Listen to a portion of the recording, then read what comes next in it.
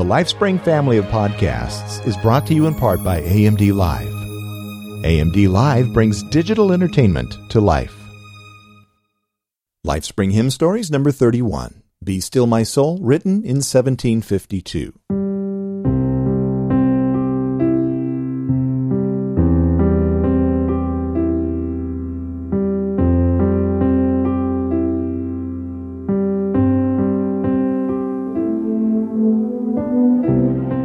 Hi, and thank you for joining me today.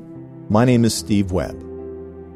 Little is known about Katharina von Schlegel, the German author of this poem. Her words, joined with the haunting strains of Finlandia by Jean Sibelius, have made this a classic hymn. It was widely sung during World War II when it comforted an entire nation. Virgil J. Bachman of Our Savior Lutheran Church in Port Huron, Michigan, is a good example.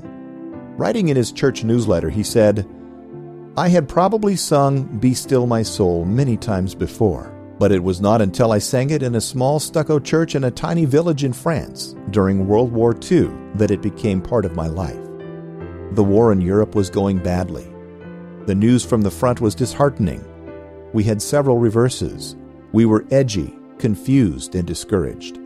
It was at this crucial time that some chaplain arranged a service in this quaint church somewhere in France.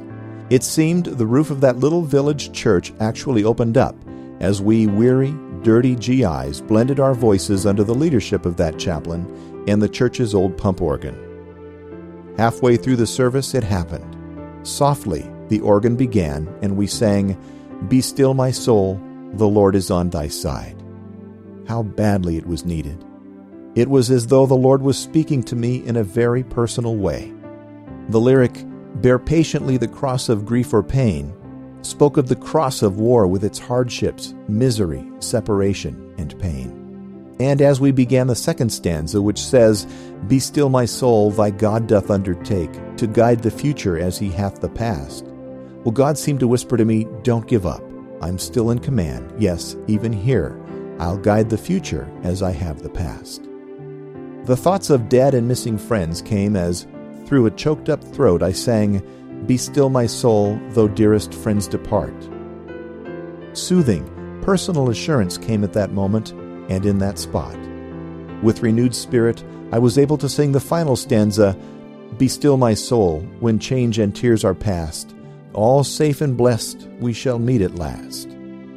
Yes, there would be peace, either here or in eternity. As we left that little church, the peace I felt among the horrors of war was nothing but a gift of the Holy Spirit. God did spare me and allow me to return to my loved ones and His service, and still preserves me." Let's listen to the final verse as sung by Prayers for This Century.